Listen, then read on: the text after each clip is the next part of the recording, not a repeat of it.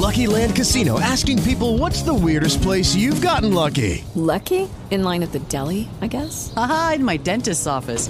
More than once, actually. Do I have to say? Yes, you do. In the car before my kids' PTA meeting. Really? Yes. Excuse me, what's the weirdest place you've gotten lucky? I never win and tell. Well, there you have it. You can get lucky anywhere, playing at LuckyLandSlots.com. Play for free right now. Are you feeling lucky? No purchase necessary. Void where prohibited by law. 18 plus. Terms and conditions apply. See website for details.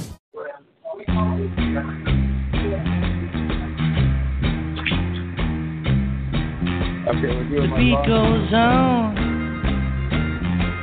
The beat goes on. Drums keep pounding a rhythm to the brain. La da da da dee. La da da da da. Charleston was once the rage. History has turned a page. The miniskirt's the current thing. Teeny Bopper is our newborn king. And the beat goes on. The beat goes on. Drums keep pounding a rhythm to the brain.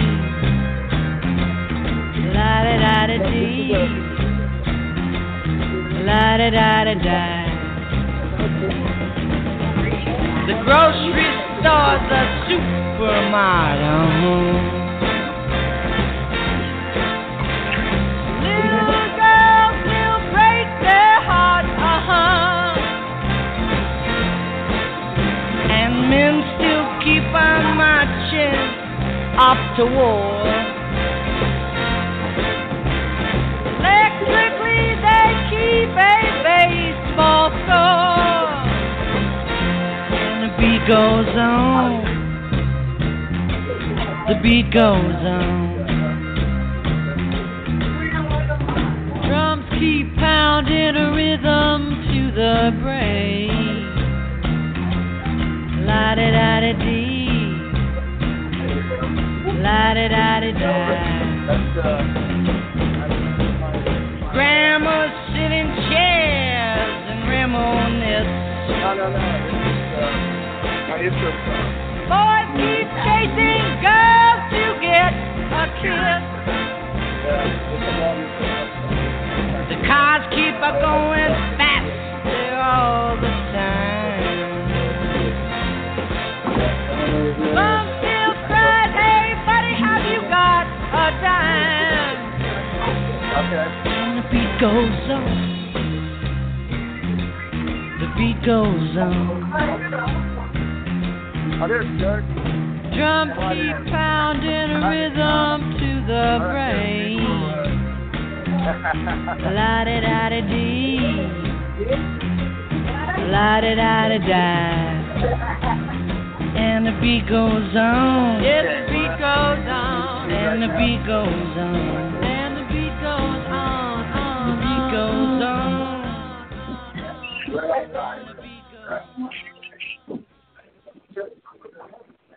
I'm not coming on. All right, and we are live. This is sort of a, let's see. We're going to figure this out here. So, we are live right now at the Hemp Cafe, and I will actually probably just be doing this, holding this thing to make it interesting here. And we're going to go, all right, well, first of all, we've got Sid, and she is here with us, and we've got Helen and Yeaple all the way from New York, and we've got George Martorano. Say hi, George. All right. So, anyways, this is our microphone that's coming through, and Denise is going to be carrying. Kind of man in the camera. Yeah.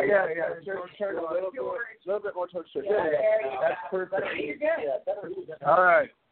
So, I am excited to announce this is our first live show we've done since the Seattle Hemp Fest a few years ago. And we're broadcasting live from the Hemp Cafe in Philadelphia, Pennsylvania. And I have a special guest, Mr. George Martorano, the Kingpin of Hope. And also the owner and proprietor of this, here, turn just a little bit more that way. There we go. We're trying to get us all focused in. There we go. Absolutely. So, go ahead, George. Why don't you introduce yourself and let them know, tell everybody about this amazing place that we call the Hemp Cafe. This is the Hemp Cafe. It's in Solid Vista area of Philadelphia, and I'm so proud of it. It's my own creation. We're the most innovative CBD business in the city. We took a bold step, very bold step, and very painstaking because below where I'm sitting is put well. To point to the camera out there. Everybody can see the well. Down into the hole. Yeah. Denise is like that. The whole scarcity. It's a giant hole. All right, a little bit more this way. There we go. Quick scenario about this well. It's not a well. Basically, it was built by the city of Philadelphia during the Civil War. It's called the Privy Pit, and its main function was to store caves of water for the poor. Water was very detrimental to the poor, especially children in the warm months, because if you didn't have any creek or spring or pump, you had to go to the city and they supplied water. Well, if the water wasn't cooled to prevent stagnation, it would be very, very ill. And even then, this neighborhood here had a couple major hospitals that continued for the last 200 years. So this was a well that was outside, and it helped the poor. And fast forward to 1920, incidentally, 1920 was the era where Al Capone made all his money in the bootleg.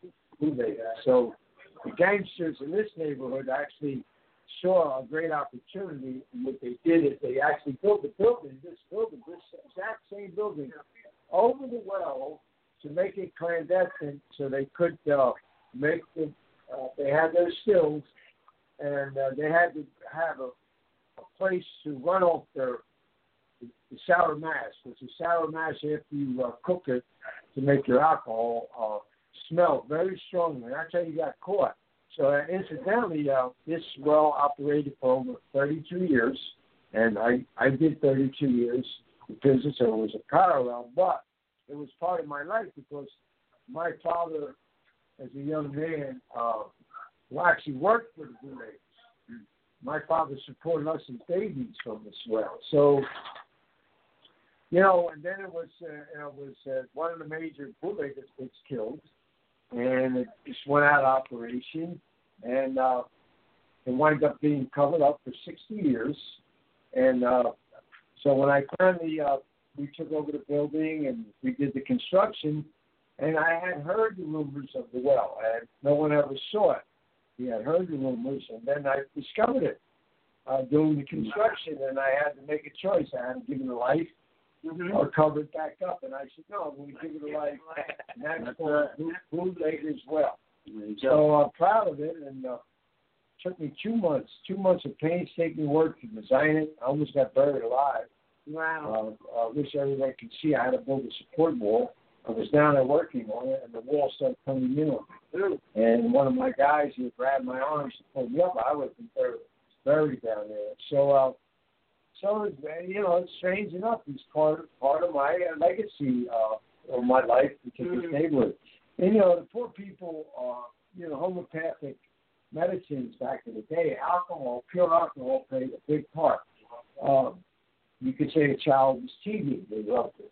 Pure alcohol becomes, and my grandmother had many homeopathic medicines. stuff like that, and then the Italian family. This neighborhood was Jewish, Italian, and black. The Italian families growing up, it was custom when we were little children. There was always a gray bottle on the table, gray bottle, and what it was homemade on the deck. So the Italian people would go to the Italian market, and they would get block of licorice, and they would buy the pure grain alcohol, and then they would slowly cook it to make the anxd.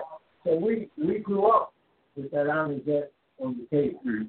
So you imagine you're 8, 9 years old, and you got to go to school, and your grandmother made you a big cup of tea, you got a shot on it. We were poor, so the only thing we had for breakfast was these big the bread from the night before. There was no sliced bread. So you had this big piece of bread toasted with some butter or some jam, and this big cup of tea with this anxd. And I would have my coat carried in or wrapped around me. It'd be 20 degrees. I was warm because it was warm in the outside. So again, it was part of my history, my legacy. So I didn't want to uncover it. I thought it'd be ashamed of coming up. It's a bootleg as well. George, you have quite a history. You're walking around with you the last couple of days. You don't take 10 steps without somebody knowing your name. Hey, George, you know everybody in this neighborhood. And, I find this, I never thought I would find such a character in the big city because I live in a rural place. I live at the end of the dirt road where nobody is. And sort of, even our neighbors, we don't really know each other. We're just sort of all by ourselves. And then you come out here and the houses are stacked up, one on the top of the other, 3 floors up, and neck to neck to neck. There's no parking anywhere. And in my mind, as a kind of a country boy, I think, the big city folks are all, rude and busy, and nobody's got time for each other. But, man, everybody comes around and they smile at you, and they're friendly, and they know who you are, and you got history out here. Well, so, it's a question of not burning bridges. I went away a long, long time, but I was always there for the neighborhood. It's when me and my father, God rest his soul, we always said that you had to pay attention to the poor people, the neighborhood people. You can't get so big that you turn your back on that. So, and that, I guess that carried on to today because, the grandparents have they're not around anymore, the parents. So, but the young people that are my age or older or younger, whatever, they remember those days. I mean, I must have paid more school tuitions. Was school tuitions got paid. So a lot of parents didn't have the money. And how do you deny a mother when she knows she can't pay the tuitions? Her husband's embarrassed to talk to you about it, but the mother, I knew that I would have to have maybe $30,000-$40,000 every school season to pay tuition for these kids. So, and me and my father, we made a pact. We started doing well in legitimate business. I started doing well with the marijuana business. That, you had to pay attention to the people. And there wasn't a day that went by that, the FBI was always on my tail, but the whole neighborhood, the agents couldn't figure out how I knew where they were. And the old-fashioned alarm system. Somebody out in Chihuahua. So I had a whole system. Yeah, oh, look out. They couldn't figure it out. They couldn't figure out how I was on top because that's basically, history repeats itself, like Robin Hood. Mm-hmm. Robin Hood looked out for the poor. That's right. So it's a question of, thank God greed didn't play a part my upbringing. So, you just help others, and we're doing that. We have Hemp Cafe. We're here to help people. It's not about me. And I haven't left the stage. Joe knows that. I haven't left the stage. That, they're in awe as I speak, and their mouths are gapped as I speak. But I always stop in mid-stride, and I say, heed my message. Don't worry about me. It's better men and women. The guys are prison. Yeah, there are people as well, but everybody thinks prison is a man's thing. It's not.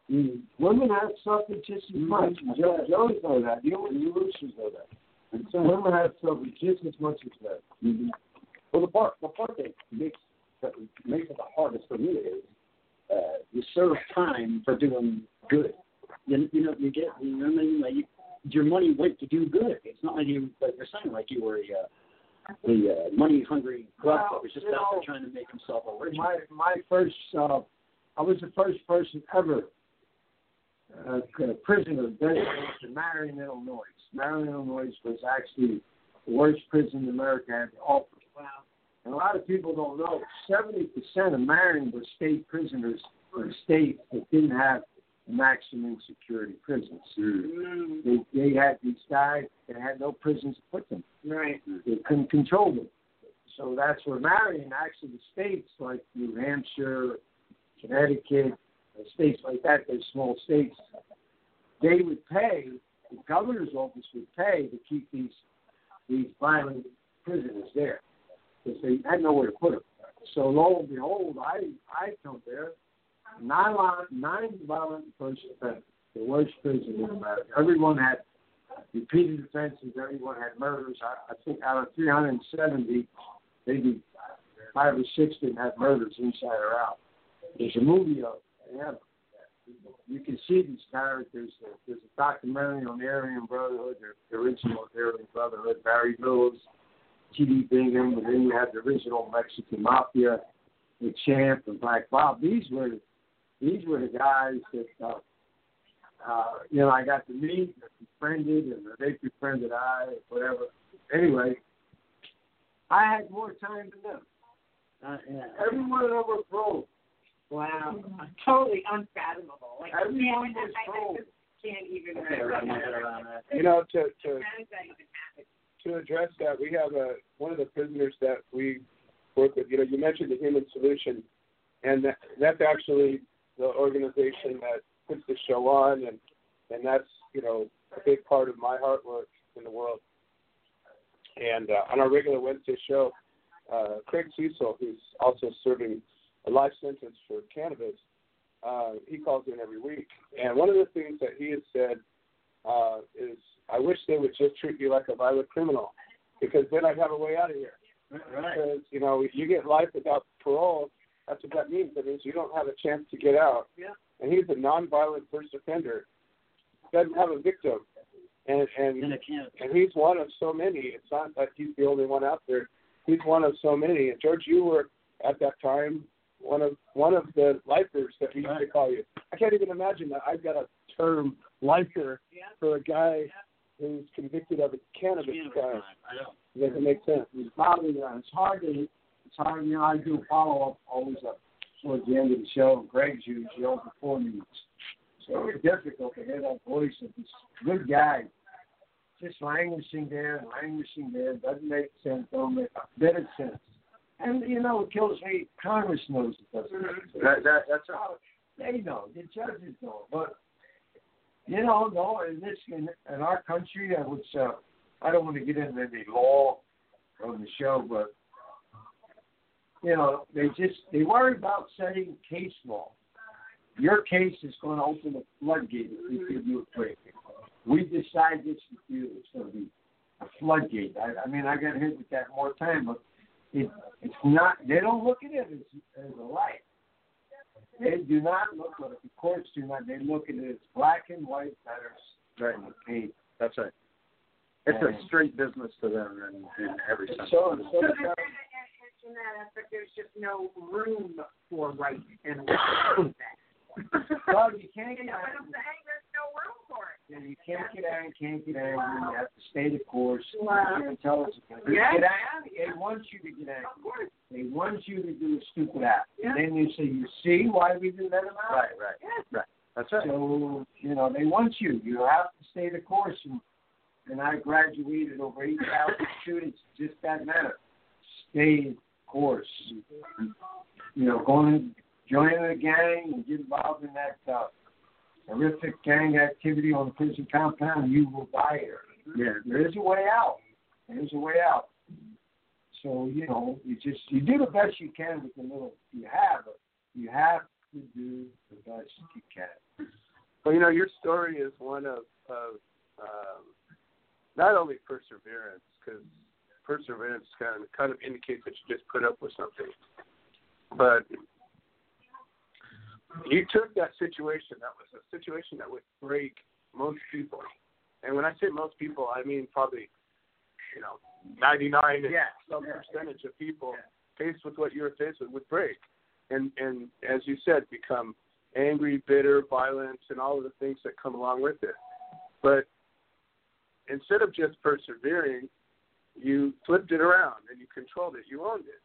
And you took that experience, not only keep yourself strong, make yourself better, but make people around you better.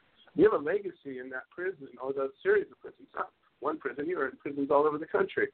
They moved you around from one place to the next. But wherever you went, you brought education and hope and inspiration, and you created a legacy of this. And it wasn't that you got out because you were lucky, and it wasn't that you got out because some president gave you a pardon. You got out because you persevered, and you stayed the course, and you stayed smart, and you kept trying. And you fought, and you fought, and you fought, and you fought, and every day you got out there, and you kept fighting until you found a way out. I got out basically through the Holloway case, which I initiated. And you have to, any initiation I did with the courts, or whatever, you had to be true. You'll never, and that's what I used to teach my students, don't ever falsify anything going into the court. If you falsify an hand or this or a butt, you get denied. You had to go in. So I created the Holloway case. John Holloway, he was actually a second offender. And I like John. He was from New York, and he had just been in 22 years, and he just lost his last go around. And basically, he was there till he died. And he was a guy who used to come help me set up a classroom. Make my copies, help me with the blackboard, this and that. And he was torturing me. He was torturing me for weeks. You got to help. I'm through. I lost everything. You got to do something. And finally, I never forget, it was a bad storm. I knew the classes wasn't going to show up. It's just a violent storm of Florida prison. And he was here, and I said, you know what? What's your judge's name? Give me the judge's name. Judge Gleason. He was John Gotti's prosecutor, and which it made him, from that case, he wound up being appeals judge. Catapulted him to be appeals judge. And so I wrote the judge just like I'm telling this show. I got tired of hearing this guy. He's a really good guy. And wouldn't have helped me in my class. And he's at his wit's end. His mother's ready to die, this and that. And when you write a letter to a judge, it has absolutely no merit. No merit. It has to be emotion. It has to be emotion titled by and have an emotion to get you through. Letters cannot get you anywhere. And I explained it to John. I said, I'm writing this letter, and it is not going to go anywhere. It was just one of them nights that on the right-hand side. The feel, the wind was blowing. The star was flying. I wrote this one-page type letter. So, and I said, go on down this letter. And believe me, I said it's not going nowhere. It's not going nowhere. About a month later, 3 weeks, month later, he come running in. I got a hearing. I got a hearing. I said, you didn't understand what I meant. You have a doctor number. In order for you to get a hearing, you have to be doctored. I said, you have. Calm down. I find out he does have a doctor. Make a long story short, this Jason told she wound up becoming Attorney General in Obama, Leach. She was head prosecutor in Manhattan. She wound up becoming Attorney General. Lynch. He had to go along with it, but she didn't want to go along with it. She told the judge, I will not set this precedent. So the judge says, well, then I erred, and I'm going to grant him a new trial in 2255. And she panicked. They didn't want that because that was even worse. So they says, okay, we'll let him on an isolated situation. We'll let him out. So they let him out. I'm walking into R&D. I got it out. I'm walking in R&D and I'm looking at him. And I told him, I said, if you ever come back to jail from doing wrong, harming another, there won't be a jail that you can be at. You will do the rest of your time. I will see that you run off every compound. I won't hurt you, but you will not be on the compound. Mm-hmm. You put a big break. I will know if you come back. He gave me his word, and he went out and he's doing the productive life. So, long story short, a couple of weeks go by. I'm laying on my bunk, looking up at the ceiling, and I'm saying to myself, well, guess what? Maybe I will write a letter. Well, I had a different circuit. I'm in the third circuit, which is Philly. He was in New York. It's different. So what did I do? I wrote the judge a one-page letter telling the story that I just told you. Your Honor, I got this guy out. And my prison record is stellar. So I write the letter. In prison, you have a little metal desk in your cell. And they used to keep me at home. One thing the prison did was I had so many students, I had paperwork. It was difficult to put another. I had boxes and boxes of files. And the letter's on my little steel desk for about a week and a half. It's got pulpy stains on it. There's just spaghetti stain on it. It's just laying there. And I'll never forget one Sunday morning, a buddy of mine from Oklahoma, he says, when you let me on that letter? I said, it's going nowhere. He said, well, listen, I live downstairs. I was living up off the chair, cell block. I'll put it in the mail when I go there. I said, all right. So I put a stamp on it. I said, mail the damn thing. Sure enough, 3 weeks later, my lawyers had called the prison on out. I call. I finally get. What do you want? What do you want? You got a hearing. You got a docket number. You got a hearing on the hallway. And that's how that works. That's how the verse works. That isn't true. From being the essence of it, from being taking time out to being kind to another. Mm-hmm. That's right. Positive begets positive. Being cold. So that's one of the things that I kind of wanted to lead to. So, you know, it's been, 3 years now since you got out? It's about 3 years. And I can remember hearing that you were getting out. You know, you and I had been talking for a few years before that. We've known each other for six years or so.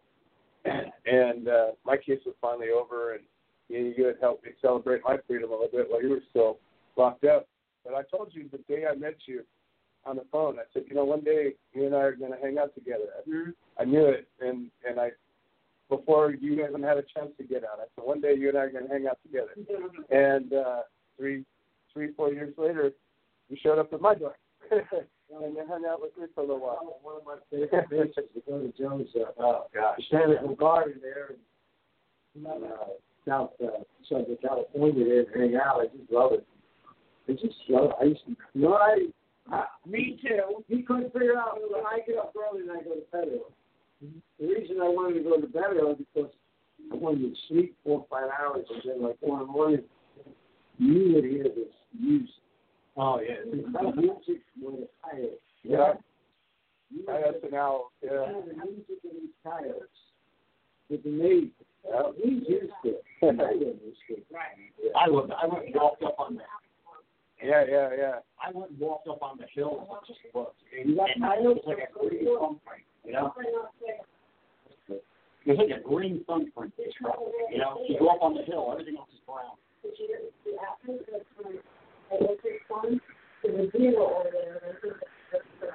Yeah. They're looking for some beat.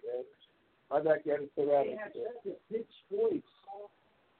Such a way to it. And I could just lay there and love it. Especially tonight. Yeah, that's probably going crazy.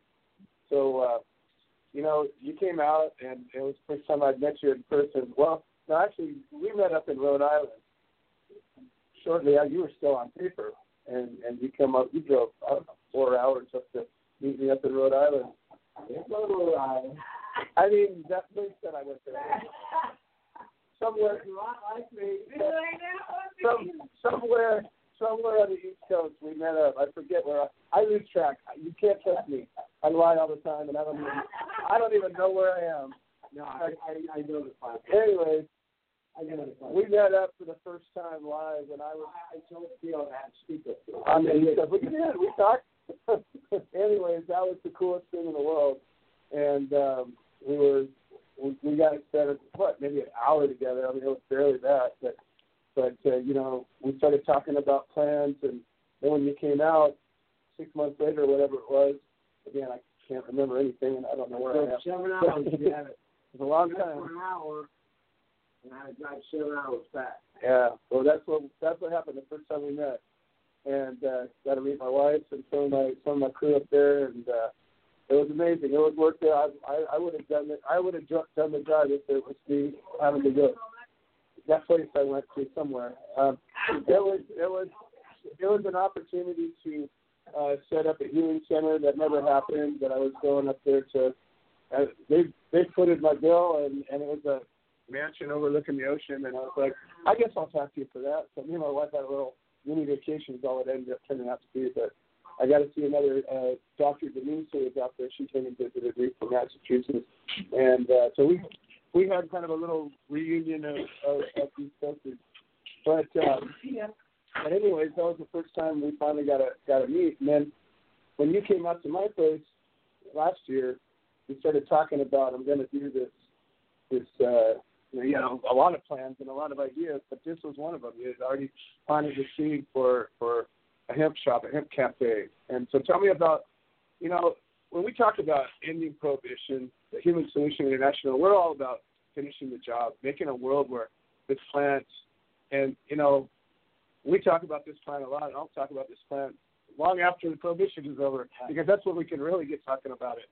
But the fact that this plant that does so much good for so many people, I went to battle and I lost my freedom over it, and I'm a nurseryman. I'm a guy who works with plants for a living, and I wouldn't put up a fight for any other plant. I work with 200 medicinal herbs, and I love them, but I wouldn't fight for them, and I wouldn't lose my freedom over, turmeric even. It's a great herb, but I would not lose my freedom for it. This plant, on the other hand, I risked my life and my freedom for it, and I know many people who willingly take a chance, and it's not that it's not lucrative. Sure, you can make a good living doing it, but I don't know anybody who willingly risks their freedom for other things in any way like this. And it's because there's something special about this plant, and it's special enough to do what it takes to keep it here. When you work with this plant, when I had my dispensary, I had 4,000 patient clients that came to me, and I personally spent time, just like you're doing here. People come and they talk about their issues and their ailments, and you got to bring your experience to them and say, well, I've noticed that this could help and this could help. And then over time, this place has only been open for a month, but over time there's going to be people coming back, and they're going to be telling you all the amazing stories. And Denise is here. She's got a shop within up in New York. And why don't you tell us just a second about some of the folks that have come into your place and told you about, how this planet's changed their lives? Well, I have a shop in New York. It's called the Holistic Healing Studio. So we opened this September will be 2 years for us, and I just signed up to be a cannabis nurse. So I have a lot of clients that come in because I have Joe's banners across the front of my building. And I'm super passionate about this plant because I buried my sister and brother from opioid addiction. So with that said, Helen and Keith do a Cannabis 101 every third Friday of the month, and we educate people on the plant because most people just think that you get high off of it. They don't know the nutritional end of the plant, but I'm also super passionate about all plants. But as a nurse, I have clients that come in and they have stage 4 brain tumor, stage 5 brain tumor, breast cancer. I just had a lady come in with, she had really bad skin cancer, so I have some pictures of 6 months after using the product. Mind-blowing. Mind-blowing. I'll show you how. That's about it. Yeah, I'm super passionate. We have people, that now that I'm here, they want to know why I'm not open. I have ladies outside your shop.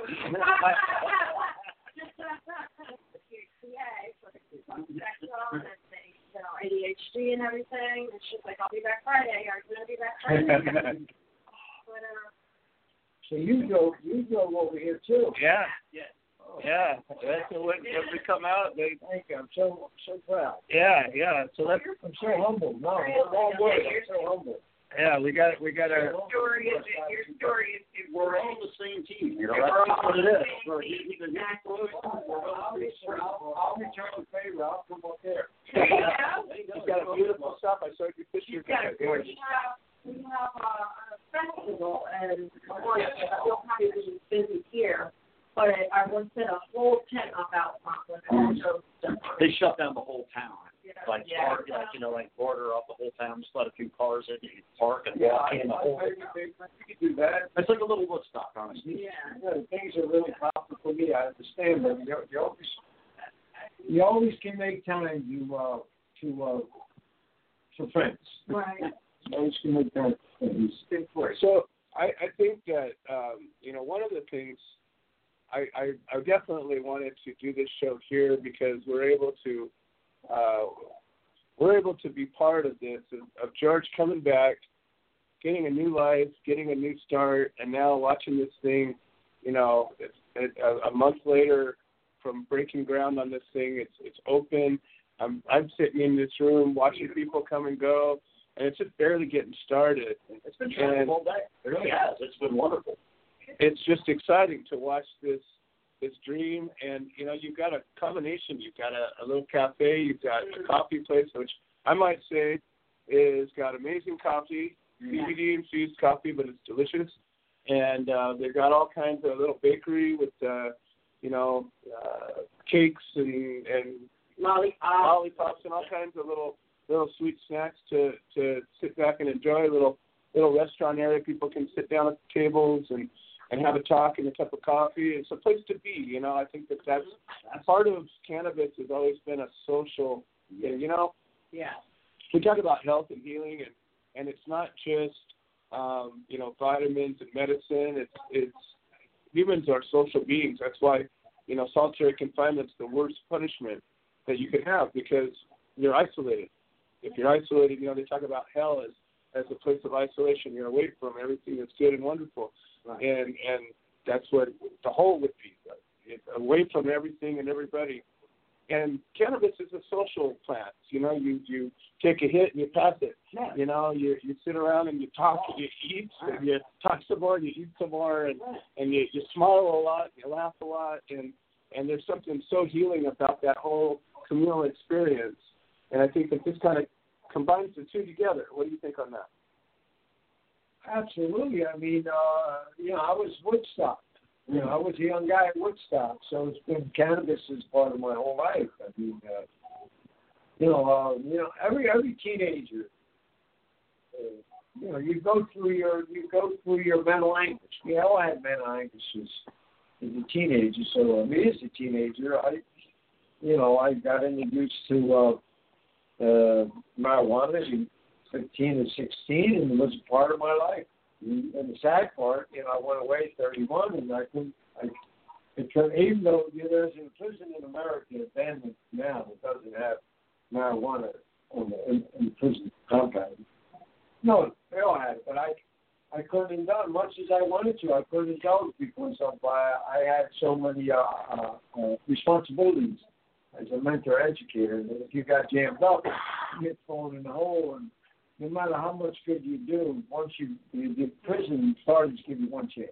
Right. If I screwed up, then I couldn't continue to help you. So, and then I finally get out, and couldn't even indulge then because I was on paper. And then I finally got off the paper, and then guess what? And the day go by, I'm not an indulger. I can testify to that. And my duties. That's right. I'm glad to be a part of all that indulgence. So, George, this is one of the things that I struggle with, and I'll struggle with it until we get where we're going. That's what struggle's for, is to push things forward. But when we talk about ending prohibition, we're not talking just about passing some law to let some people do some things. We're talking about creating a world where you can't be locked up for this plant anymore.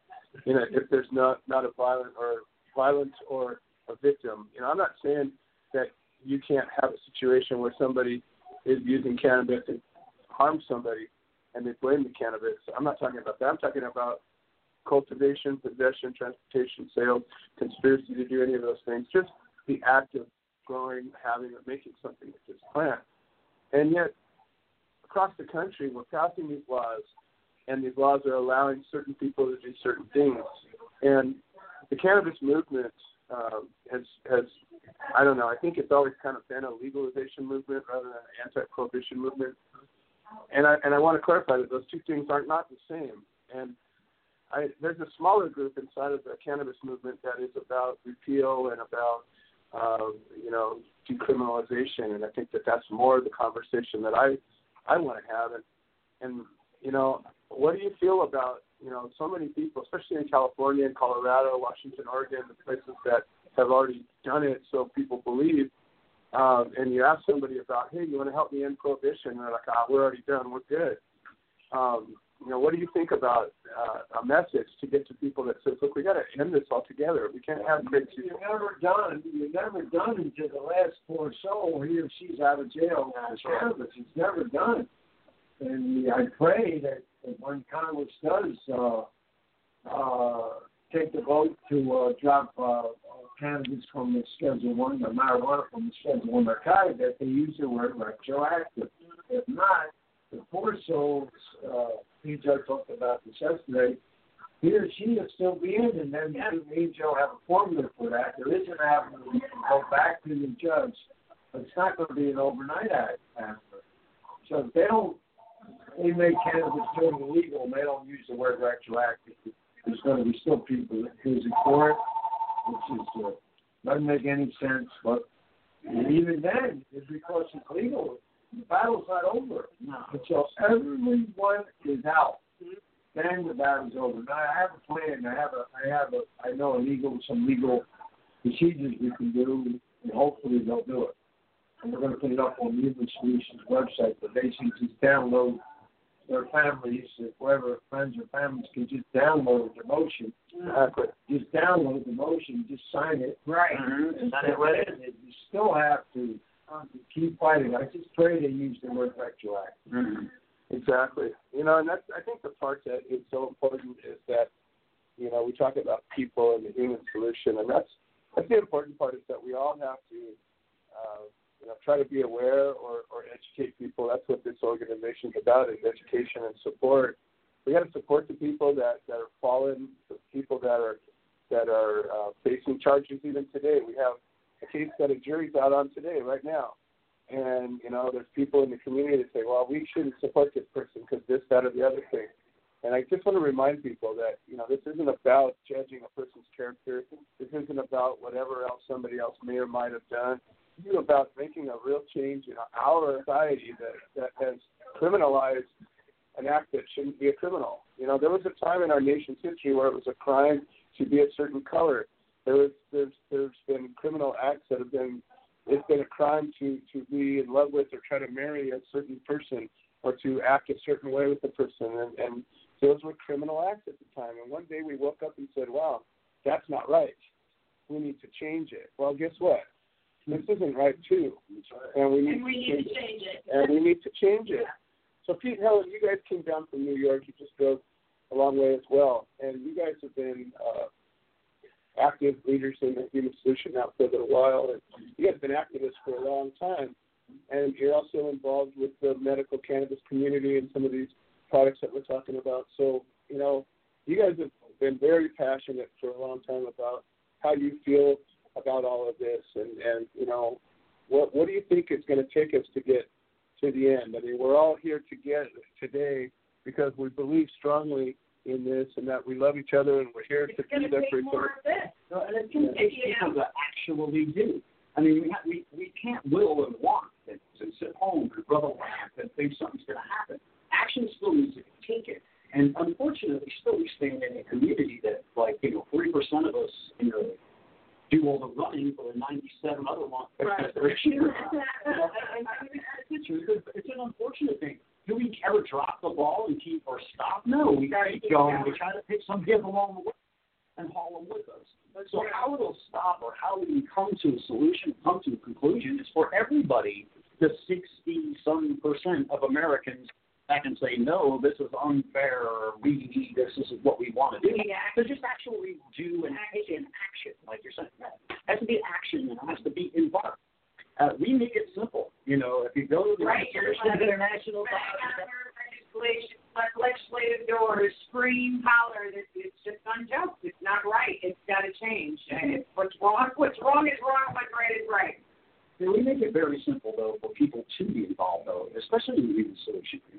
THSI.NTL.org. Go there. There's a membership. Then there's a membership and a donation tab. It's very simple. $4.20 a month if you're a single human being. $6.30 for a family. It's affordable. It's very simple. But that money goes in just to help us. None of us get paid for any of this. And this is what we do because we believe. It pays for materials, for printed materials, and for such. But it's a very simple and easy way to be involved and be a voice. But understand what we stand for. And that is, like Joe said, we want to end prohibition. We don't want to keep legalizing and regulating and getting crumbs. And saying time is done. Listen, the World Health Organization has now rescheduled THC to the same schedule, Schedule 4 on there, or Schedule 1 on there, Strumma-4 with CBD. Why? Because they said if we can accept them, just trace them out from hemp, you're accepting the cannabinoid. How can we determine this? So the acceptance of that's coming. So it's just another crumb. Is it a step in the big world of medicine and whatever? Admission? Yeah, admission. But action needs to be taken. And that's what we have. Absolutely.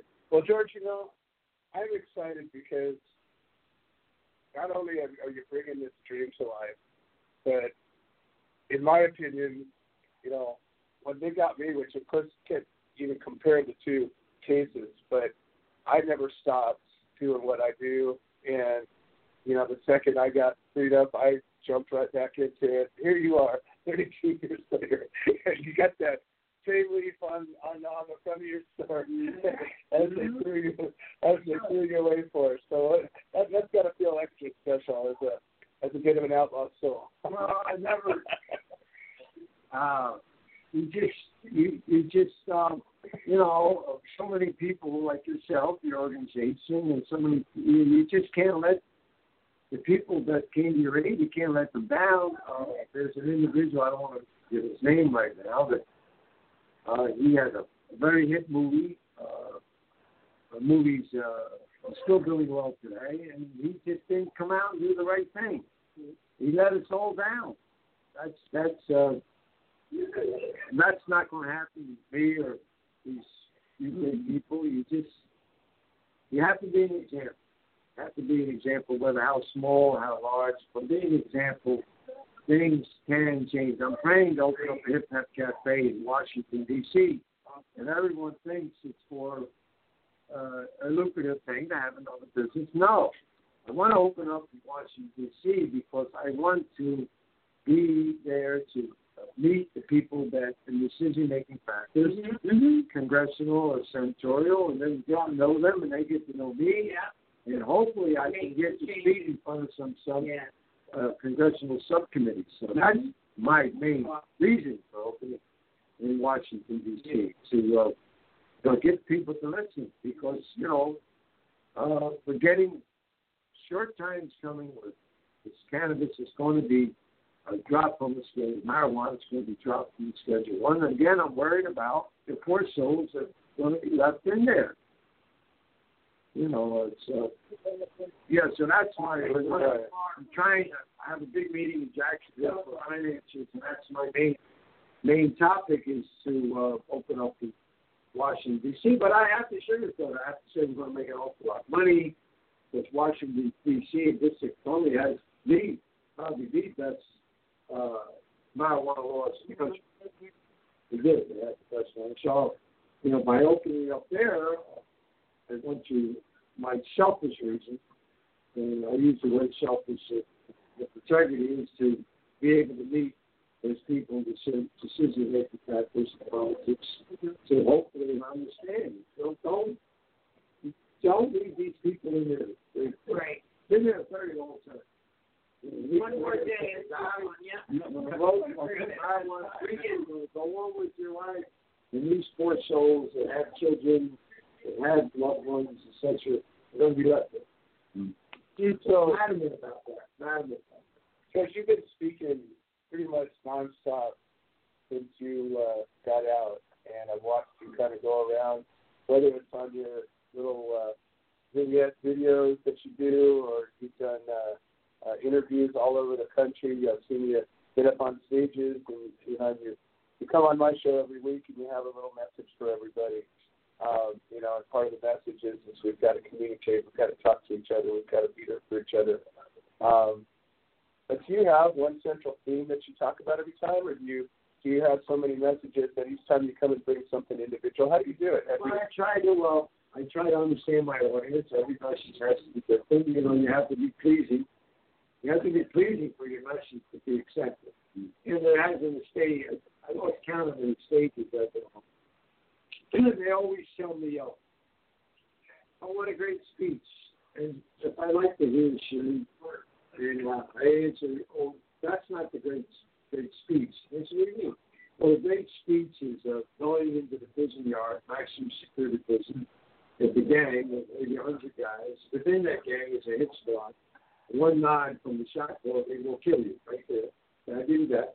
And it's on the cameras, don't mean nothing, because none of them are ever getting out. And I have to give a speech to save a guy's life that's totally wrong.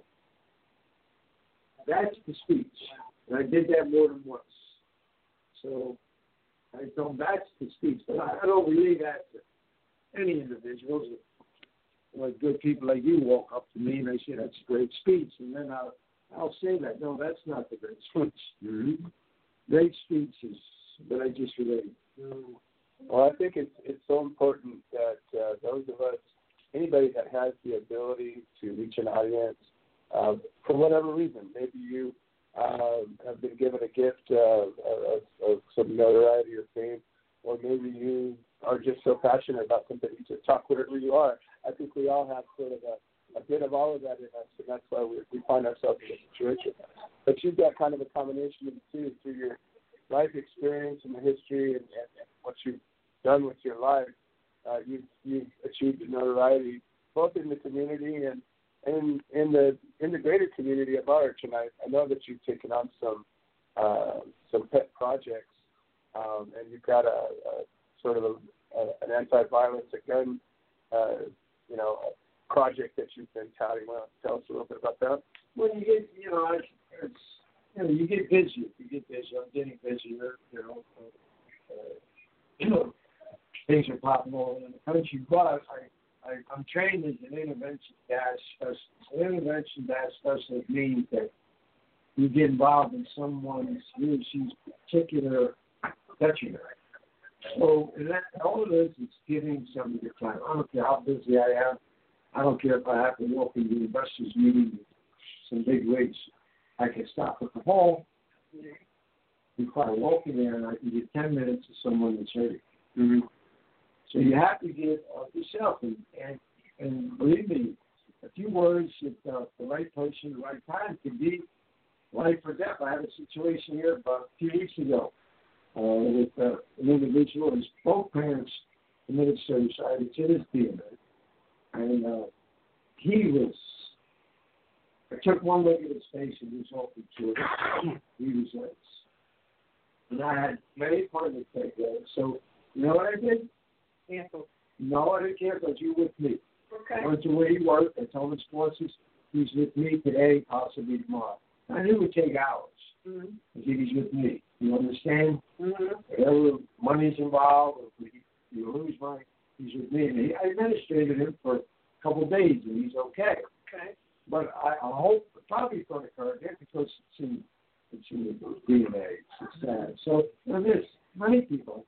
You have to stop, and if you're in a good mood, you might not want to stop. If you're in a bad mood, but you have to give up yourself. Mm-hmm. You know, Barabbas is one of my favorite stories. Barabbas was murderer, thief, and the crowd when they were want to crucify our Lord, they had a choice. It was a day if the crowd was able to free one person. So they orchestrated, they bribed the crowd to free Barabbas. And Barabbas thought he was a great winner that day. He was going to be able to go murder people, rob people, and be that character. But something in him changed him, and he went on to help others. So, you know, there's no way that you can not stop what you're doing and help them out. Mm-hmm. I couldn't agree more, and I think that people don't necessarily realize that your day-to-day actions affect people in a profound way. And I've had people over the years come and, you know, give me a call or reach out to me and say, you know, that thing you said that one time, and I took it with me and it changed something I did, or I watched you do that thing, whatever it was. It doesn't matter. You don't know you're doing it because you're doing what you're doing. But remember, whether it's a good or bad, every time you smile, every time you frown, every time you laugh, every time you growl at somebody, whatever it is, you're affecting everybody around you. And it could be in a positive or a negative way. And I think that's important, just being aware that we affect everybody. Now, George, we got a couple of minutes left, and this is something that I always, you know, think about. We're creative beings. You're a very creative being. You've written countless stories and poems, and you created your way out of your mess. Created your way into it, too, but you created your way out of it. But that's the truth, is you've owned your life. You've owned your thoughts and your actions and everything, and that's important, I think, for leaders to own everything that we do. When we screw up, but when we find a way through it. Now you're in a unique spot in your life. It's kind of like the sky's the limit. You can do anything now. You have at your fingertips the ability to make your dreams come true, and you're doing it. And so what's the next year look like for you? Well, my next thing is I'm going to open up many more Hemp cafes for the sole purpose of creating a lot of jobs and putting people's lives in order. It helps other people. It's play it forward. Excellent. I hope I have 100 of these cafes and, employ a lot of people and they have a life. And that's about it. About it.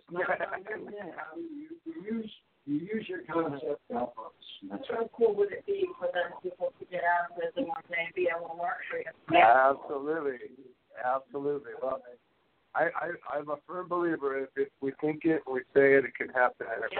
Absolutely. So-hearted, so-minded as people think. Yeah. When we got guys who come out of prison and they want help, I ask to see their prison jacket. I want to see your file. Don't tell me you don't have it. Right. Because when you go out of prison, you got a lot of paperwork. Yeah. I want to see the file. I want to see what they're doing. I want to see what you did. Yeah. Okay, now, something I dislike, then I tell them, well, just because you're out doesn't mean you're going to go. You have to go back to program. Yeah. There's plenty of programs out there. So I'm very stringent with that. Let me see your file. Let me see what you've been doing. And if I read and I think he or she's been working hard to change, then I give all my effort.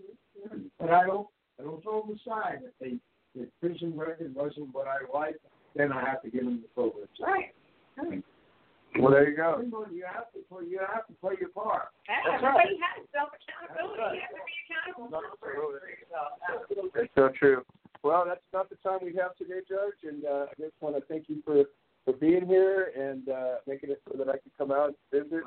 But it's not about me. I want to say this program's not about me. It's about these wonderful people that drove long hours to come here. So I'm so humbled. I didn't know so glad. When Joe said he was doing the show, I didn't know you guys were coming this year. We always have tricked up our spirit. Really